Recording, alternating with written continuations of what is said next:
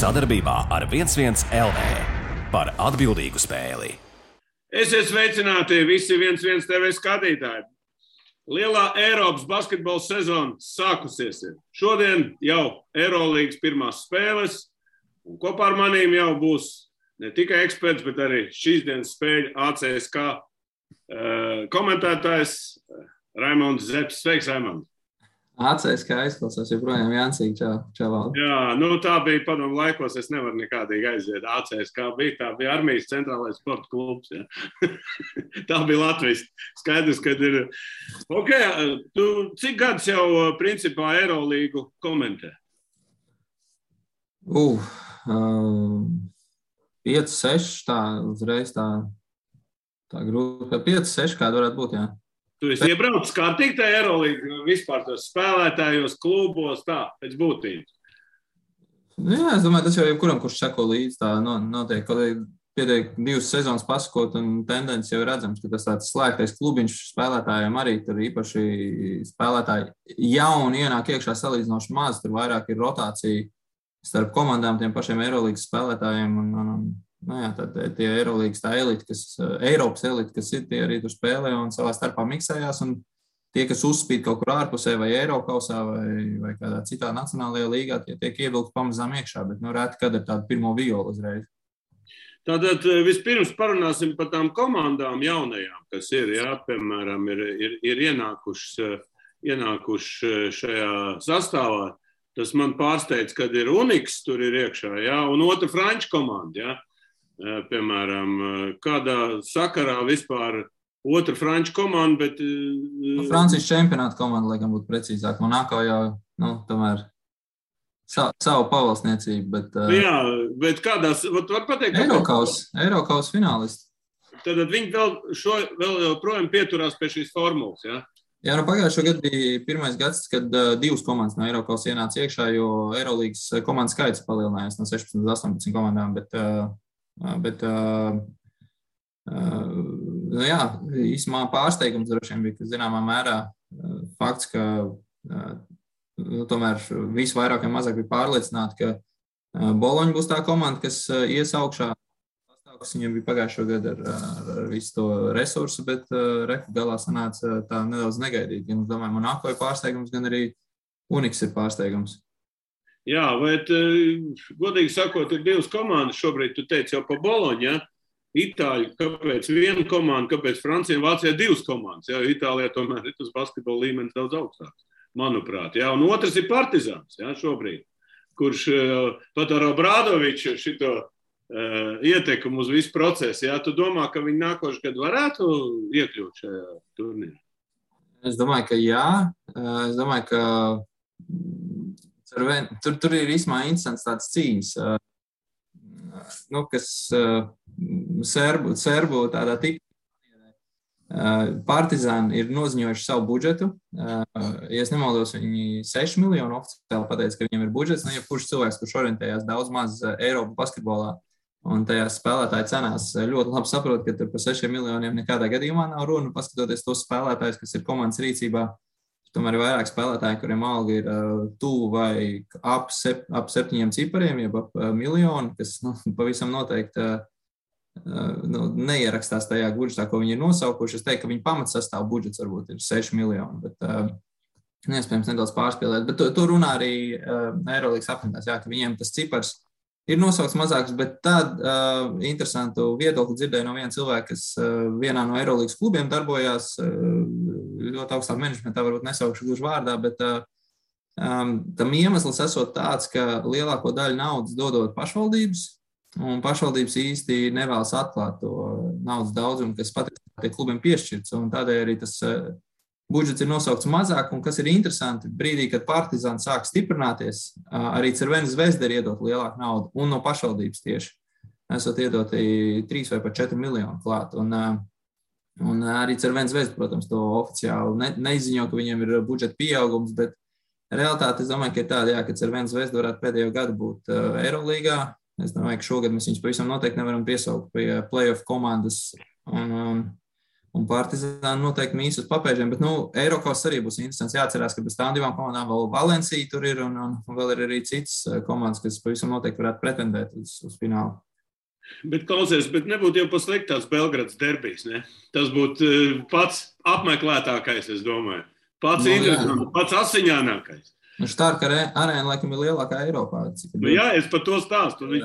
Tie mači būtu, es nezinu, es domāju, Eurolīga būtu baigā plusā, ja viņi ielikt šīs divas komandas, ja viņi tiešām atbilst tiem standartiem. Drīzāk klubi būtu plusā, jo tie būtu lieli biļešu ieņēmumi, jo Eurolīga jau tad to kopējo pīrāgu pelna no TV tiesību pārdošanas. 2 klubi no vienas valsts, kurā tās TV tiesības netiek pārdotas par tik lielu cenu, jo tas tomēr ir ekonomiski ne no tiem top tirgiem Eiropā, tas baigi daudz nedod. Es domāju, ka to Eurolīga pavisam noteikti skatās, un tas arī ir parādījušās Vācijas komandas divas, tādēļ tur arī parādās vispār tā izplešanās parādās līdz 18 komandām, un kāpēc tiek runāts par to Londonas komandas iesaisti un vēl kaut ko. Klausies, vecais stāsts, ko es tev gribu uztaisīt jautājumu, kad varētu pienākt laiks, ka kāda Latvijas komanda tur būtu. Mēs redzam, tur Žalgiris visu laiku sēž, ja? Un mums vienmēr stiekal notiek un saka, kāpēc tad nekāda Vefs, piemēram? Nekad nesaka nekad, bet tajā pašā laikā Žalgirim ir cik alga budžets šogad ir 7 miljoni, un Žalgiris ir viena no nabadzīgākajām komandām Eirolīgā. Es domāju, ka mēs varam pasīties kaut vai, pat norobežoties no visu tā politiskā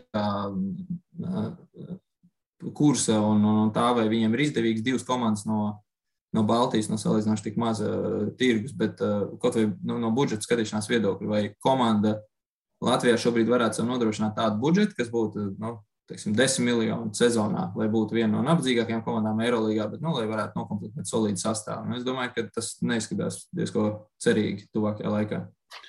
Žēl, katrā gadījumā vismaz sapņot nevienam nav nekam liekt darīt. Tas gan.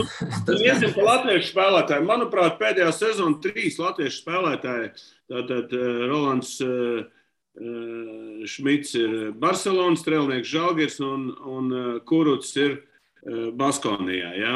Tātad vismazākais, es nezinu, man liekas, ka pēdējo 5 gadu laikā vismazākais skaits, ja, ir vismaz pieteikumā. Ja, tajos pirmajos pieteikumos ir tikai 3, tad tādos paplašinātajos pieteikumos, respektīvi, kas komanda pieteikuma nacionālajiem čempionātiem, tur laikam vairāk sakrājās, bet reāli, kas spēlēs būs 3, pēdējos gados mēs bijām pieraduši pie 5, 6 spēlētājiem. Jā, tas jau nav maz. Cik reāli tādam Pasečnikam vai Timam vēl tik, kas ir, Eurolīgas spēlētāji, līmeņa spēlētāji pēc būtības? Ir kaut kas dzirdēts kaut kādas? Nav dzirdēts, es pat esmu interesējies, kas ar Timu. Un tā īsti neviens nav varējis man pateikt, un droši vien, ka nav varējis pateikt, tāpēc, ka arī pats Jānis visticamāk ir cerējis tikt NBA, un iespējams vēl joprojām cer, tagad viņi kā pēdējo atskaitīja pirms nometnes uzsākšanās Orlando, līdz ar to tas ceļš Jānim šo sezonu vismaz neizdevās, bet varbūt ir kaut kāds cits iespējas pēc citiem klubiem, tur tomēr sezona sāks vēl pēc pusmēneša, oktobra vidū, 16. vai 18. es nemaldos, NBA sāks. Līdz ar to pieļauju, ka viņš vēl varētu mēģināt noturēties Amerikā, būt turpat redzes lokā un ļoti pieejams līdz tam brīdim, bet ja nē, jāstāsta ir, kurās komandās kaut kas varētu būt nepieciešams. Tā realitātē jau šobrīd ir vairāk vai mazāk viss nokomplektēts, tad tas, kas var mainīt kaut ko, ir kaut kādas traumas, kur parādās vietas, jo Jānis ja tomēr ir spēlētājs, kuram tas algas cipars ir pietiekami liels, lai viņi paņemtu vienkārši paņemšanas pēc. Viņi ņems kā vienu no atslēgas spēlētājiem, kā vienu no rotācijas galvenajiem zobratiem komandai, kurā gadījumā. Un tās komandas, kas viņi varētu atļauties, arī teorētiski vairāk vai mazāk ir nokomplektētas. Mēs skatāmies tās pašas, piemēram, Krievu komandas jau mēdz arī sezonas laikā nopirkt kādu tikai tāpēc vien, ka viņš ir pieejams un īpaši varbūt neiedzīvinoties. Bet ir daudz komandas, kas atkal no otras puses, kas ir izveidojušās, ir salipināts kopā jaunus, un tur arī, iespējams, tā spēle neizveidosies nemaz tik labu un būs visai ātri nepieciešama liela papildinājuma. No otras puses, mēs arī priecājamies, ka tik maz komandas, ja novembrī sākās izlasē šis caurums, jā, un šobrīd, Roland, mēs vispār te neesam redzējuši ilgi, jā, strēlnieks ir ļoti nozīmīgs spēlētājs Latvijas izlasēs, nezinu, droši vien viņu traumatismu. Kuruts arī nav pirmā ranga spēlētājs, tā kā es domāju, ka kad kaut kādā ziņā varbūt, ja Pasečniks ar tīm aizies uz Eirolīgu, nu, tad jau ir labāk, lai viņi iet uz kaut kādu, teiksim, Eirokausu vai kaut kur, tas būtu priekš Latvijas basketbola daudz labāk, ne? Kā tu domā? Jā, no Andžējiem jau tur ir iesteigātā tāciņa Gran Canaria, kas gan nebūtu Eirolīga, bet, nu jā, es domāju, ka viņām divi pavisam noteikti varētu spēlēt pietiekami lielu lomu Eirolīgas komandās. Jautājums, protams, ir, abi divi ir likuši cerību aiz okeāna. Nu, tagad, teiksim tā, ir, nu, līdz ar to ir nokomplektētas komandas bez rēķināšanās ar viņiem, kā pieejamiem spēlētājiem, un nu, tagad tas jau ir aģenta darbs, kur es domāju, ka tur visam jābūt vislabākajā kārtībā. Labi, tad pārējām mēs pie paša čempionāta. Ir power ranking, ja, saucamais, jā, un man godīgi sakot, nekas pirmies piecinieks ir tāds, kā ir vienmēr gandrīz. CSKA, FS, Barcelona, Madrid un Armani, Milāna. Tev arī būtu tāds power rankings, vai kā tu? Tieši tādā kārtībā man nebūtu tādā kārtībā. Nu, tad pasaka, sāksim ar favorītiem. Nu, mēs redzējām, kā beidzās pagājušais čempionāts. Nu, varbūt iedod šī gada ieceres tieši augšējā galā. Kā tevi? Jā, es domāju, ka Anadolu Efes, ņemot vērā, ka viss kodols ir saglabāts, man viņi ir galvenie favorīti, jo tad tomēr jāstāsta, ka tas nav bijis tāds vienas sezonas brīnums no viņa puses. Viņi jau arī Covid sezonā, kur tika pārtraukta, spēlēja ļoti pārliecinoši un izskatījās praktiski neievainojami. Viņam ir divi no top 5, es teikšu, pavisam noteikti labākajiem spēlētājiem šobrīd Eirolīgā ar Miciču. Larkins un Mičič, ja? Jā, Micič, man liekas, šobrīd ir sev pierādījis un pieteicis arī ar MVP, kā labākais spēlētājs uz šo brīdi Eiropā. Droši vien otrais ir Mirotičs, un tad tur arī es domātu, Tavares ir tomēr citu tādu tipu spēlētājs, bet viņš ir spēlētājs, kurš maina pilnībā pretinieku spēli, varbūt tāpēc es viņu liktu augstāk, bet Larkins turpat kaut kur arī ir 3-4, man liekas. Un tas tomēr ir ļoti nozīmīgi. Plus arī tomēr treneris Atamans arī sev ir pierādījis, ka treneri, kurš tieši to zīmējumu ļoti labi māk saprast, kurš māk noskaņot komandu un kurš atrod arī to pareizo pieeju. Nu, varbūt tā pirmsezona viņiem nav bijusi tik efektīva, varbūt tāpēc viņi šobrīd ir zem CSKA tajos oficiālajos reitingos, bet tajā pašā laikā arī Larkins nav varbūt tādā formā, kā viņam būtu jābūt. Un es domāju, ka tur arī tā komanda ļoti labi apzinās savu spēku, savas iespējas un noteikti sezonas laikā pieliks. CSKA vienkārši tā pirmsezona, cik viņi 8 spēles uzvarēja, 1 zaudēja, un to, ko zaudēja Zenītam, to Krievijas kausā paņēma atpakaļ. Un cik, tad 95 punktu, laikam bija vidēji spēlējis, kaut kā tur laika atpakaļ skatījos, un ar tur kaut kādiem 20, cik tur punktiem vidēji uzvarēja visus pretinieks. Un Šveici ir īstenībā pārsteigums, man zināmā mērā, cik ļoti viņš ir pieņēmis to lomu pret to, kā viņš spēlēja Himkos. Tas nozīmē, ka tomēr trenerim ir ļoti liela nozīme. Dabiski, ka liela nozīme. Es domāju tādā ziņā, ka viņš tomēr ir regulējams, vismaz pagaidām. Visi spēlētāji ir regulējami. Jā. Vienīgi, ja tev maksā 4 miljoni, tu tā, nevari viņu tur mest kāju pa pakaļ. Šeit, es domāju, cena ir daudz mazāka un visu laikam nav. Tad Maiks Džeims visticamāk joprojām būtu CSKA komandā, ja viņš būtu regulējams. Bet ar to treneris Itūdis netika reka galā. Bet Šveici izskatās, ka ir labi ierakstījies un tāda Grigonis. Viņš jau pats ir CSKA cilvēks agrāk bija. Jā, un tad viņš atbrauc pa lielu naudu uz Kimkiem, kas principā bija nepareizi. Ja viņš būtu CSKA, viņš jau būtu varbūt pavisam cits spēlētājs šobrīd. Jā. Iespējams, jā. Bet, CSKA izskatās labi, bet man kaut kā nav līdz galam tik, tāda pārbaudas spēles, es kaut kā tomēr FS izredzes liek augstāk. Jā, bet interesanti, kas tad, ja mēs pārējām FS un CSKA, tie divi galvenie pretendenti uz titulu, labi, par Švedi mēs runājam, bet Grigoņa aiziešana no Lietuvas, Žalgiris, uz CSKA kādreiz jau vispār padomu laikos, ja gāja patvaļīgi, tad tur mājas pat dedzināt bija solījuši fānieki. Cik es sapratu, viņš no interiem teica, ka viņam ir diezgan tad tie uzbrukumi bijuši diezgan daudz, ja? Kā viņš tur jutīsies, iejutīsies? Es domāju, ka viss būs kārtībā. Tur jau Šengēlī bija pirmais tāds karoga nesējs no tādām, varbūt, tam režīmam netik draudzīgām, jau netik pozitīvi noskaņotām valstīm. Un ja viņi pieņēma Gruzijā, ka viņš tur spēlē, un ar atrumu, protams, ka viņš ar Gruzijas izlases braukt, un tur kaut kāds troksnis bija no sākuma, bet pēc tam cilvēki to pieņēma un viss ir ok. Un tomēr mums arī strēlnieks tur spēlēja un arī cilvēkiem. Varbūt tas ir tā jūti jautājums par to komandu. Varbūt tā komanda nebija tik iemīļota un attiecīgi strēlniekam tur spēlējot, tas tik daudz nemainīja to attieksmi, tās siltās jūtas pret vienību, kā es pieļauju, kā un Žalgiris gadījumā tagad varētu būt, ka noteikti tas fanu skaits ir vairāk kāršojies strēlnieku nokļūšanas tur, bet, jā, es domāju, ka Lietuvā cilvēki saprot, kāpēc viņš tur devās. Tomēr viņam ir labākie gadi šobrīd karjerā, viņš to tiešām labi parādīs, arī viņam vajag jauns izaicinājums. Un nav teikts, ka tāpat kā Ulānovs pēc Fenerbahča ir atgriezies Žalgirī, ka arī Grigonis neatgriežas atpakaļ Žalgirī pēc pāris gadiem. Un kāpēc ne? Uz lietuviešiem ir kur atgriezties. Slikts sezonas, tas ir vecais stāsts. Ko Barcelona iesim, kā trešais kandidāts. Kā tu vērtē Jasikeviča pagājušā gada sezonu? Eirolīgā Final Four, bet neizdevās sasniegt to, ko komanda gribēja. Uzvar ar tādu budžetu, ar tādiem spēlētājiem. Es domāju, ka tur arī bija tomēr kaut kādā mērā vēl tā pielāgošanās, salāgošanās Jasikevičam ar komandu. Tomēr bija spēlētāji, ar kuriem viņš tur īsti nevarēja sadzīvot. Un tas pats Vestermans šobrīd skaļi saka, ka Šaruns Jasikevičs, ka viņš nav paticis Jasikevičam un tagad Pablo. Vestermans jau bija arī Žalgirī, man liekas, pie viņa. Es atvainojos, ne Vestermans, jā, Vesterman viss bija kārtībā vislabāk, jā. Ertels. Ertels, tur tas jau bija baigais konflikts. Aizgāja pāri savām robežām pēc būtības. Jā, Vestermans vienkārši tas, ka, jā, Ādams Hanga, vēl viens spēlētājs, kurš arī īsti neizskatījās, ka trenerim Jasikevičam līdz galam patīk. Arī tagad ir projām, arī interesanti, ko uz Real Madrid aizgājis.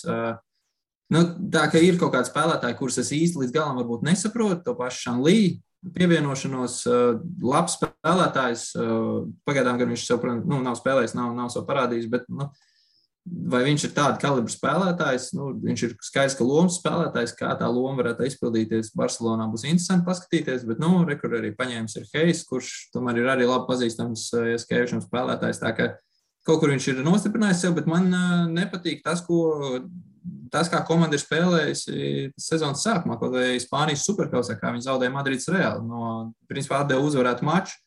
Tur Sergio Juļa nopelns, un Sergio Juļs ir to parādījis arī tur tālāk Spānijas līgā, ka viņš ir tas cilvēks, kurš pagaidām principā vienīgais velk Madrids Reāli uz priekšu, un iekšā viņam joprojām ir arī ierobežotas minūtes spēlējot, bet Barcelonai kaut kur tas emocionālais, ja viņi uzvarēs, tad droši vien, ka viss kārtībā, bet man liekas, ka tur ir kaut kur bišķiņas tās robežas, ka tas var salūst kaut kādā brīdī, tā ka es līdz galam varbūt Barcelonu finālā vēl negribu likt priekšā tām divām komandām, CSKA un FSM.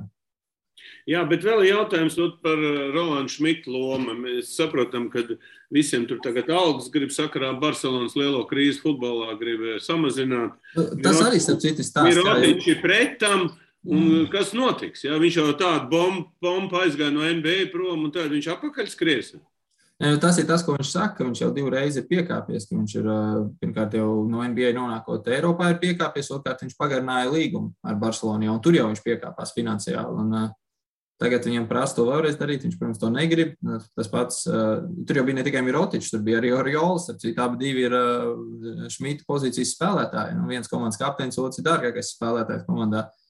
Divi nav piekrituši, tā ka es pieļauju, ka arī tur varbūt kaut kāda rīvēšanās, bet varbūt ne tik daudz komandā, drīzāk starp komandu un menedžmentu, jo tas pats Mirotičs bija izteicies, ka viņš pirms sezonas sākuma ir pats piedāvājis savu algu samazināt, bet tobrīd ir teikuši klubā, ka vispirms jātiek tur galā ar futbola problēmām, ka tur basketbols ir salīdzinoši turnieks, cik tur 50 miljoni, protams, uz... Nekas nav, jā. Nekas nav, jā, bet tagad, kad prasa to, tad... Protams, ka viņš ir neapmierināts. Tā, ka varbūt arī tur kaut kāds tas emocionālais fons ir, bet tajā pašā laikā tas, kā Mirotičs ir sācis Spānijas ACB līgā sezonu, no spēles, tur pats 60%, 18 punktu spēlē pāri, nedaudz šķiet bija 9 atlikušās bumbas, tas diezgan apklusina tos, kas tā kritiski šajā. Meistarību jau nodzert nevar, tas arī skaidrs, kas vecais teiciens. Bet par Rolandu Šmita lomu, Kā tu vērtēji viņu pagājušā sezonā ierakstīšanās komandā un kādu lomu viņam būs šogad? Es domāju, ka loma nemainīsies, jo nav jau arī rotācija mainījusies tajās pozīcijās. Un, tās savus 16, 15, 16, 17 minūtes viņš dabūs, un to viņš ir dabūjis arī ACB līgas pirmajās kārtās. Tiks pie metieniem, redzam, ka uz tiem stūrīšiem viņam patīk izskriet, pastāvēt, sagaidīt, ka kāds viņam izmet ārā, jāiemet metienu. Vienmēr, kā jau no Šmita, mēs sagaidīsim cīnīšanos par otrajām iespējām, pa atlikušajām bumbām. Man patīk arī, ka Jaskevičs izmanto pie attiecīgiem sedzējiem Šmita 1-1 kapacitāti, iedodot viņam bumbu iekšā un ļaujot spēlēt. Viņš pietiekami labi to pieprot un pietiekami labi spēja apspēlēt. Uzticība viņam ir.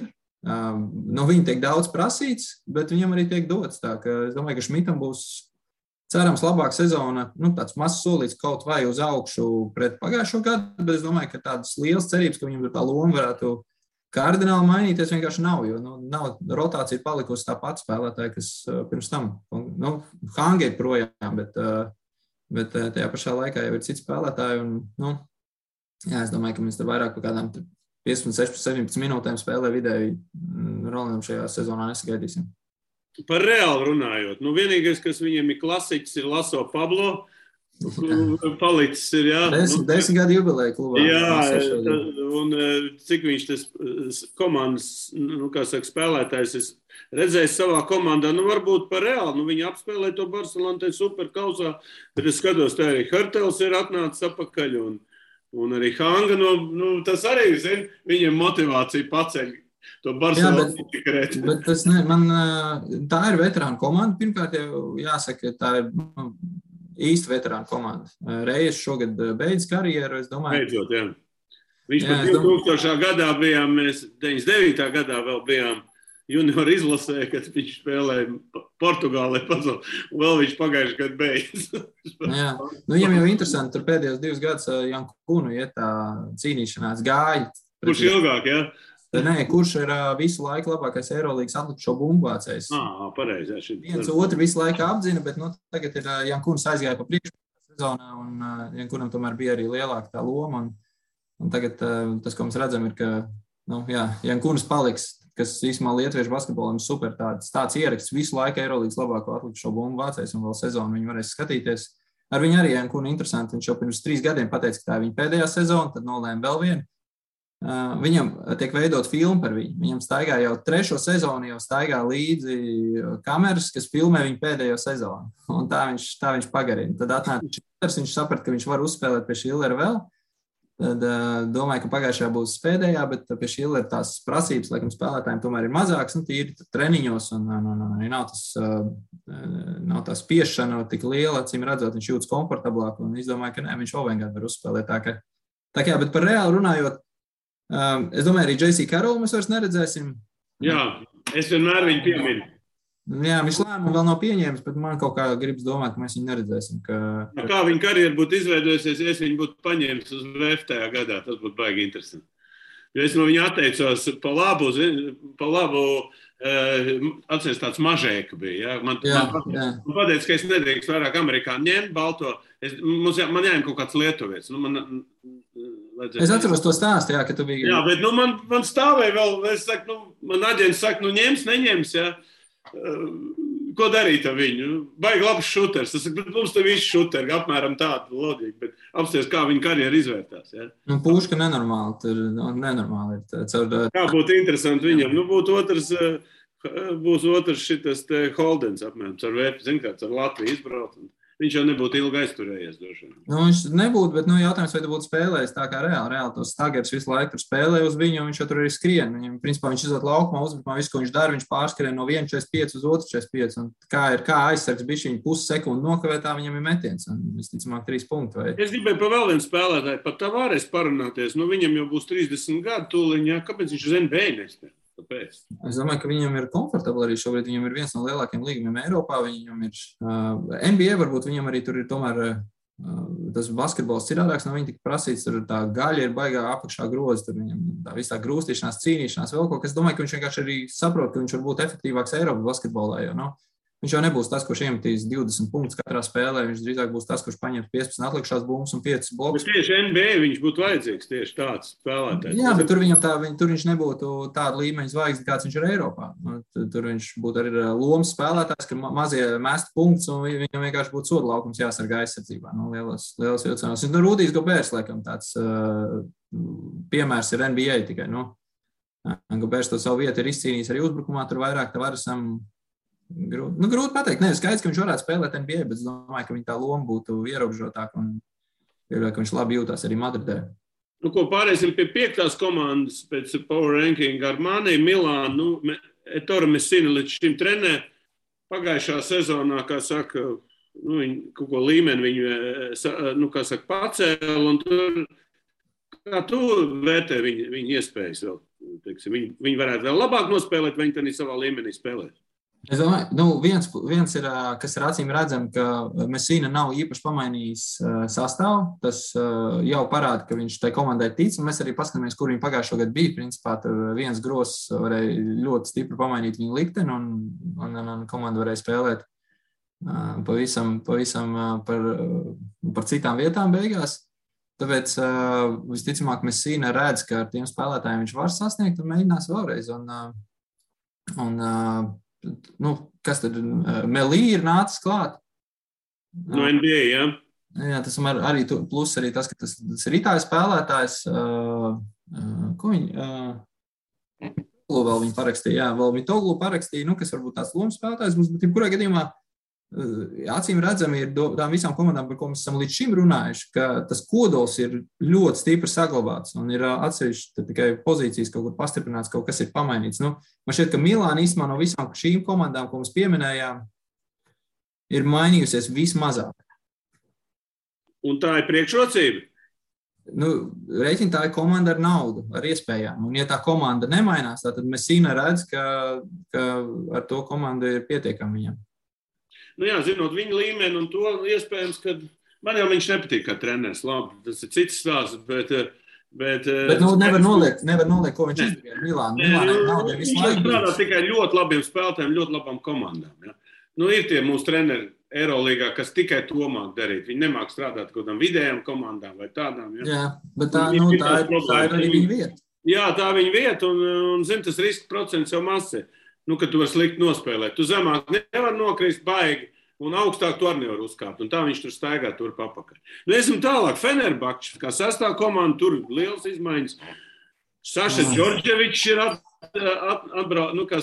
vadījis to komandu, un pa sastāvu varbūt, kaut kāda, man liekas, ka viņiem baigi sačkarēja sezonu tas Covid. Viņi jau bija baigā štausējis par komandu. Un kaut kas notika ar viņiem. Covid, tur, es domāju, Makābi pirmie stājas rindā. Jā, bet es domāju, ja mēs runājam par Fenerbahču, par sastāvu kopumā un par iespējām šogad. Sestā vieta tomēr Power Rankingā. Ja tev komandā ir Nando De Colo, es domāju, ka tas jau ir daudz ārējā līnijā komandā. Kas ir, labi, šobrīd basketbols pamainījies. Kādreiz 1. un 5. numura pozīcijas bija divas svarīgākās. Tagad varbūt tā gluži nevar teikt. Bet 5. numura pozīcijā ir Veselīs, kurš, man gribētu teikt, ka pēdējā gadā ir pēdējos, varbūt 2 gadus. Vienbrīd šķiet, ka viņš jau ir nosēdies, bet atkal ir parādījis, ka nē, viņš nav nosēdies, ka viņš joprojām ir. Man patīk šitā tipa spēlētājs ļoti. Veselīs, man ļoti patīk. Ļoti gudrs spēlētājs arī ļoti augstāk. De Colo ir arī tāda sev pierādīšana, protams, ka viņš var spēlēt, un viņš to regulāri ļoti labi izdara vienatnē pagājušo sezonu, cik mačus viņš paņēma uz sev. Ko viņi tur pievienoja? Viņi pievienoja Henriju viņi paņēma, viņi Polonāru. Devin Booker paņēma. Devin Booker viņi paņēma, jā. Bookers, pie Himkiem, es neteiktu, ka viņš tur bija. Nē, bet viņš ir labs spēlētājs. Jā, Hims, laikam, arī nevar vērtēt, tāpēc, ka Himki. Tur Bardaks bija pēdējā. Tāds streetbols bija, jā, vairāk nekā basketbols. Bet augstākā līmeņa spēlētāji, kuri arī savu var dot klāt. Tur interesanti, kā Džordževičam tas viss līmēsies kopā, jo tomēr 2 treneri 2 gados, tas baigi pamainīt. Es par Džordževiču gribēju tev teikt. Viņš var nav viennozīmīgs treneris, jā? Nav, pavisam noteikti nav, jā. Kaut kur viņam, man liekas, ka tas serbu nacionalitāti, un tas vārds viņam ir tomēr karjerā gājis priekš. Ja tā paskatās to viņa CV, nav tā, ka viņš ir strādājis ar augstākā līmeņa klubiem ikdienā un regulāri, un es domāju, ka Fenerbahčs ir viņa karjeras viens no tādiem augstākajiem punktiem šobrīd, kā iespēja ar tādu līmeņa komandu strādāt. Tā, ka interesantākais droši vien tajā visā ir tas, ka tur jālīmē kopā tas viss ir. Varbūt tie spēlētāji nav tik daudz pamainījušies, cik atkal jauns treneris, jaunu uzstādījumu un viss jālīmē no jauna. 7. komanda Zenīts, Pēterburga, kas man ir liels pārsteigums, godīgi sakot. Tur ir varbūt treneri Paskuāla. Tur ir tikai vienīgi Čavī Paskals. Skaidrs, ka tur arī Gazproms ir iedevis iespēju. Labi, bet tur ir daudz krievu spēlētājs, skatos arī lielākā. Tur ir lietuvieši, ja? Tur ir tāds interesants poļi, kas tik tur nav, zinu. Pols ir viens, ja man šķiet, bet... labi, Pols vispār, cik poļi vispār, kur ir, ja, bet... Čavī Paskals, man kopš Barcelonas laikiem viņš ir top treneris Eiropā. Tas, kā viņš prot, pirmkārt, aizsardzība super līmenī, otrkārt, tas, cik viņš veiksmīgi prot to spēli arī uzbrukumā veidot tādu, lai tā ir skatām. Tā nav Barcokas spēle vai kas pat... nenāk prātā uzreiz kāds cits treneris, kur tev ir aizsardzība un uzbrukumā tev tāds, uzbrukums vismaz ir jāizdzīvo vai skatoties to spēli, cerot, ka uzvarēs komanda, tur gluži vienkārši noturot pretinieks uz mazāk punktiem, bet Paskālam tas basketbols ir ļoti skaists, tas, ko viņš izdarīja ar Zenit pusotras sezonas laikā, ir vienkārši super, kā viņi spēlē, jā, budžets viņiem ir, bet viņiem ir tāds, viņiem ir, īsmā, es domāju, ka top 10 budžets viņiem ir noteikti. Skatoties tos spēlētājus, tur tomēr arī... Apsūļi krievu spēlētājs pareiķināja. Es jau tiem krievu spēlētājiem baigi neticu, bet tur tas Karesevs ir apakaļ, kurš meklē laimi, kurš kā aizbrauc uz NBA, vispār pazūd kā spēlētājs uzreiz. Tad ir krievu, es viņus labi zinu apmēram, pusi daudz maz, bet, kurš tur ir līderis? Tas ir jautājums, pirmkārt, Čavī Paskala komandā, laikam, tās līderis nav vajadzīgs nemaz. Nav vajadzīgs, jā. Jā, bet kurš tur ir līderis? Es teiktu, ka Kevins Pangas visu laiku ir bijis līderis. Bet Pangas te nav vairāk. Jā. Pangas ir NBA, jā. Bet es saku, kurš tagad uzņēmies? Bairons vai Frankams vai Nepiers? Viņi Pangas vietā paņēma... Vai Loids varbūt? Es domāju, ka tam Nepieram arī būs, viņš spēlēs citādā kā Pangas. Pangas tāds izteikts komandas spēlētājs teikt, ka viņš iespējams labākais saspēles vadītājs. Varbūt tur Kalates kāds tur vai Slūkas varētu vēl nosaukt tajā visā, bet man šķiet, ka Pangas ir pēdējos gados bijis. Nevēlt viņš nopelnījis NBA līgu. Viņš pārliecinoši darbojas. Un viņš ir tās komandas bijis. Nepieris, lasīsimies, kā viņš tur ierakstīsies. Jā, tā komanda ir, kā saka, liela jautājuma zīme, kā uztaisīs atkal komandu tieši Paskuāli, ja? Tas interesanti. Jā, jo viņi tur tā ir. Netīkā vietā ielikt. Nesaspēlēt komandu, ļoti vispār interesanti. Iesim tālāk. Baskonī, tur ir mūsu puika, jā, oficiāli sastāvā, Arturs Kuruts, jā. Un izteikt mājas komandu, pilnīgi nevar saprast, kad viņi spēlē, kad viņi nespēlē. Un ar trako Duško Ivanoviču priekšgalā, ja, kurš tur ir, savus labākos treneru gadus tieši pavada tur. Jā, tieši. Nezinu, kāpēc. Pārējās viņam neiet, bet šī komandā viņš kaut kā māk sev atrast. Jā, viņi arī paņem atpakaļ, un viņš atkal sev pierāda kā super treneris. Un, jā, kaut kā viņš tur jūtas komfortabli. Jā, kaut kā viņam tur arī veicās, viņš čempionu tur dabūja, tad ir gan tādā saīsinātā variantā, bet varbūt pakomentēs, kāda būs Artur Kuruts loma šajā komandā. Niecīgi. Skatoties pēc Spānijas līgas spēlēm, es domāju, ka tās 10 minūtes viņš dabūs spēlē. Tas ir daudz vispār. Tas ir daudz. Jā, tas ir labi. Un pie metējiem viņš tur varbūt nevienmēr tiks, jo tajās kombinācijās viņš tur īsti nav iekšā. Kā uzbrucējs. Viņš vairāk tur izdarīt to melno darbu vai stāvēt stūrī un netraucēt. Bet 10 minūtes, es domāju, ka viņš dabūs. Un tas tiešām tas ir solis uz augšu, jebkurā gadījumā. Ņemot vērā arī, kādā viņš spēlē kompānijā, kāda tur spēlētāji. Tā tomēr ir komanda, kas pagājušo gadu viņi netika playoffā, bet tā es tagad griežot galvu atpakaļ. Es pat neatceros pēdējo reizi, kad viņi nav tikuši playoffā. Tā komanda, kas ir tomēr viena no top komandām. Līdz ar to es teiktu, ka tā loma ir pietiekami laba. Viņam tikai jāizmanto savas iespējas.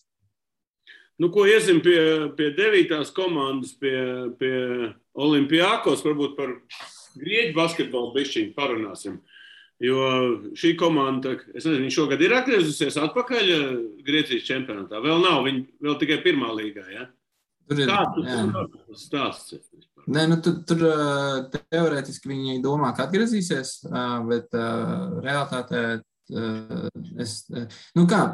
Grieķu komandām ir tad Eirolīga jau kādu laiku runā par iespēju, ka tas varētu kļūt par slēgto turnīru. Attiecīgi tām komandām spēlēt tikai Eirolīgā.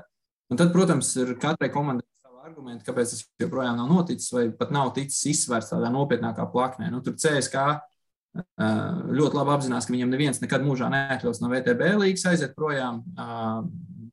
Citām komandām tur, teiksim, Žalgirim, Makābi atkal viņi redz, ka tas varētu būt kaut kas, ko viņi varētu darīt. Spānijā tur, protams, ir ACB līga, kas ir ļoti spēcīga, un tas būtu liels trieciens par ACB līgu, tur gan finansiāli, gan, protams, arī prestižā. Tas būtu jāsaprot tur, bet kas ir interesanti Grieķiem vienmēr galvenais arguments ir bijis šajās sarunās, ka viņi tik daudz naudas nopelna spēlējot Grieķijas čempionātā, ka viņiem vienkārši nav izdevīgi iet prom no Grieķijas līgas. Un tas ir pārsteidzošākais tajā ego cīņā, kas tur ir šobrīd starp Grieķijas basketbola vadību un Olimpiakos, ka tas nav tikai par to, ka Olimpiakos nespēlē Grieķijas augstākajā divīzijā un viņiem tur izkrīt spēles pret Panathinaikos vai pret citiem un attiecīgi viņi tur faniem dod mazāk, bet tas ir vairāk par to, ka viņi atsakās no reāli lielas daļas ienākumu tikai, lai parādītu to, ka viņi nav mierā, kas tur toreiz viss sākās ar tiesāšanu un to, ka viņi, protams, uzskata, ka tur viss tur ir Panathinaikos nopirkts un Panathinaikos uzskata otrādi un nekā tur loģiski. Tā ilgi gads jau velkās, tas jau nav. Tad, kad bija arī ar manu veco draugu Galli, tad tur bija cits stāsts, tad tur bija vairākas komandas, kas cīnījās.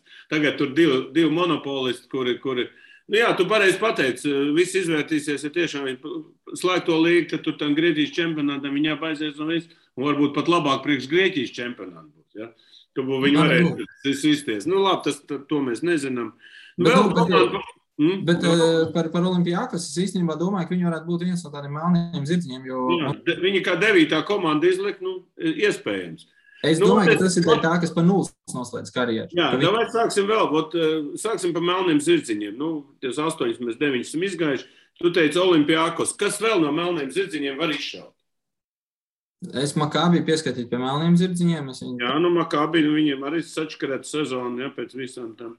Es ar citu Makābi būs ļoti interesanti, kā iztīsies, tāpēc, ka viņiem, viņiem pagājušā sezona tikai jūlijā beidzās. Tas ir numur 1. Līdz ar to viņi īsti atpūtušies, kas dēļ Covid pārcēlās. Numur 2, viņi nav praktiski vispār aizvadījuši pārbaudas spēles, jo viņas nelaida īsti ārā no Izraēlas. Līdz ar to viņi, es saprotu, arī nav aizvadījuši laikam pat nevienu treniņu kopā visi spēlētāji. Tā ka tā būs komanda, kas pavisam noteikti ieskriesies un būs liels jautājums. Bet, Olimpiakos, Makābi, man šķiet, ka man ir kā gribas to Monako nosaukt. Ir kā gribas, ir kā negribas. Ja paskatās tos spēlētājus, viņiem ir, labi, Maiks Džeims jau vispirms, bet otrs, ka viņi ir, tas nav tas Monako, kas pagājušo gadu spēlēja Eiropas finālā. Tas ir pilnīgi cits Monako. Viņi ir sastāvu nomainījuši, sastāvu vairs ir nomainījuši līdz nepazīšanai, ka spēlētāji, kas tur ir pietiekami solīdi. Ja Maiks Džeims met spēlē pa 50 punktiem, es pieļauju, ka kaut ko viņi tur, cik tur play-offam varētu vajadzēt, cik kāds, droši vien, ka virs 50% būs jābūt, līdz ar to 17-18 uzvaras vajadzēs play-offam. Vai tā var sakrāt 17-18 uzvaras? Varbūt, jo es saku, tie pārējie spēlētāji jau tur nav paramie nekā. Tā ka varbūt tas varētu būt tāds teorētiskais pārsteigums. Kas vēl varētu būt pārsteigums? Vēl es tev gribētu paprasīt par Žalgiru. Mums, teiksim, Žalgirs ar Jasikeviču bija, tas bija viens cits Žalgirs, tagad ir cits Žalgirs, ja? Varbūt pasaka, kā Žalgirs ir ticis galā ar Jasikeviču aiziešanu un ko mēs varam sagaidīt no viņu un no Jāņa Strelnieka? Es domāju, ka nav ticis galā. Šī ir pirmā sezona, īstā sezona, kurā Martins Šillers varēs parādīt savas prasmes, jo pagājušo sezonu es tomēr apgalvošu, ka viņš spēlēja pēc Jasikeviča iestrādnēm, principā viņš Plūts Lauris, ko Jaskevičs tur bija sastādījis iepriekšējās sezonās, un mēs to ļoti labi arī varam redzēt. Viņi sāka ļoti pārliecinoši, visiem likās, ka viņš Šiller cels debesīs, ka viņš ir labākais treneris, ko vispār varēja no kaut kurienes izmakšķerēt.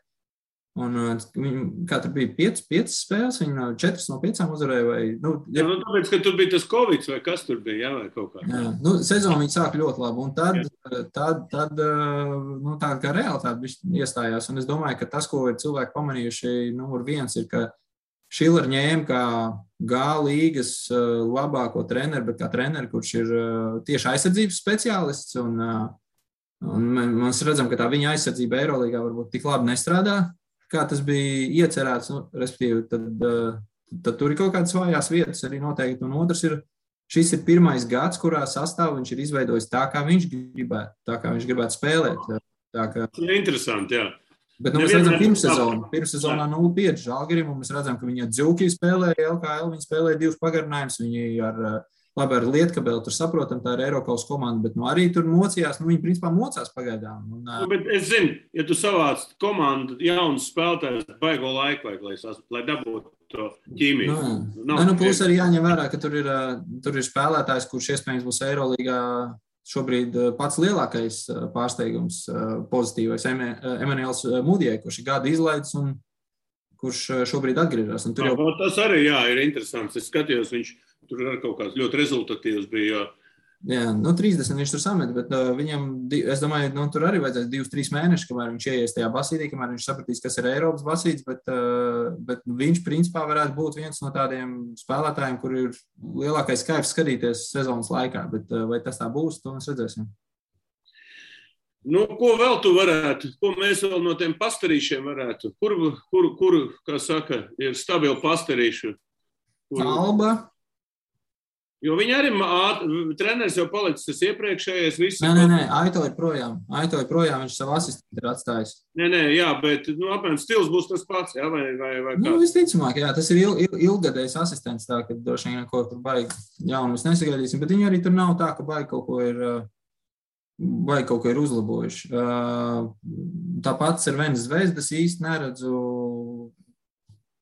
kas tur varētu stipri mainīties pret pēdējiem gadiem. Viņi tomēr nav tur play-offam īsti pietuvojušies tā reāli jau cik gadus. Tad arī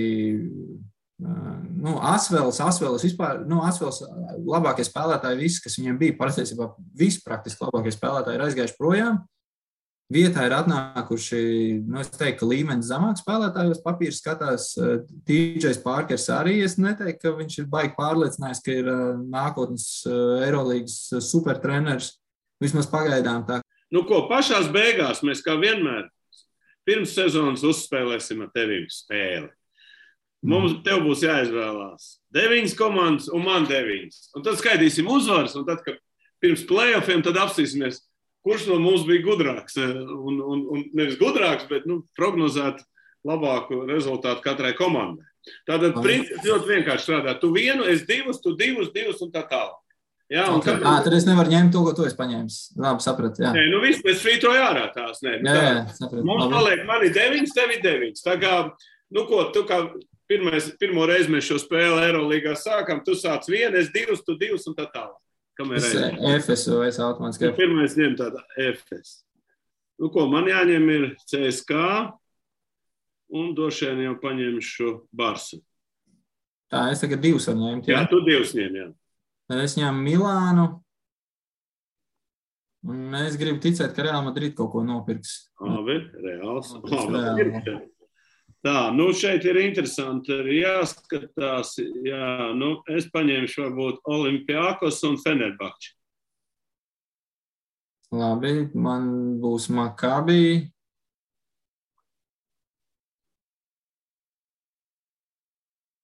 Baskonija. Baskonija. Tā, man 2 labi. Jāņem tad ir Monako, es ņemšu un Zenīt. Tā. Tad, kas tur vispār paliek? Panathinaikos, Alba, Ceverna, Bayerns, Asvels, Uniks un Žalgiris. Es Bayernu ņemu. Jā, es ņemu Bayernu. Panat. Jā. Un Panat, jā? Jā. Jā, tālāk. Panatu un Bajens ir ārā. Tā, nu. Nu, jāņem ir Uniks. Gribot, negribot, nu jāņem ir tāpat Cervena Zvezda. Un tad jau man kas tur paliek? Jau 2 paliek, un man paliek 1. Alba, ja? Jā. Pagaid, Žalgiris, kas tur vēl bija? Žalgiris? Žalgiris, Alba un Asvels. Jā, Žalgiris, Albas, jā, Asvels var atstāt. Paldies. Nu ko, esam izvēlējušies pa 9 komandām. Droši vien uztaisīsim mēs pussezonā vēl vien tādu, un paskatīsimies, kā tām komandām ir veicies un kā mums veicās ar prognozēm, bet tev ir veicies apmēram plus mīnus. Un tad jau mēs redzēsim arī, kā var pateikt, gan favorītus, gan tumšos zirdziņus, gan pastarīšus un tā tālāk. Nu ko, Raimond, liels paldies par boksu. Mēs droši vien runāsim pēc 16. oktobra. Tagad nav jēga runāt, jo mēs vēl uzsiku vēl ēdam, ja? Tā bišķi. Jā. Kā notiek. Tā kā vēl veiksim tev šodien nokomentēt pirmo spēli, un tad jau sekosim līdzi visai sezonai. Mūsu 3 spēlētājiem varbūt, ka vēl kāds atnāk. Ļoti ceram, ja? Es domāju, ka būs. Sezonas gaitā būs vēl kāds. Es domāju. Paldies par sarunu un tiekamies jau drīz. Paldies, čau. Sadarbībā ar 11 LV par atbildīgu spēli.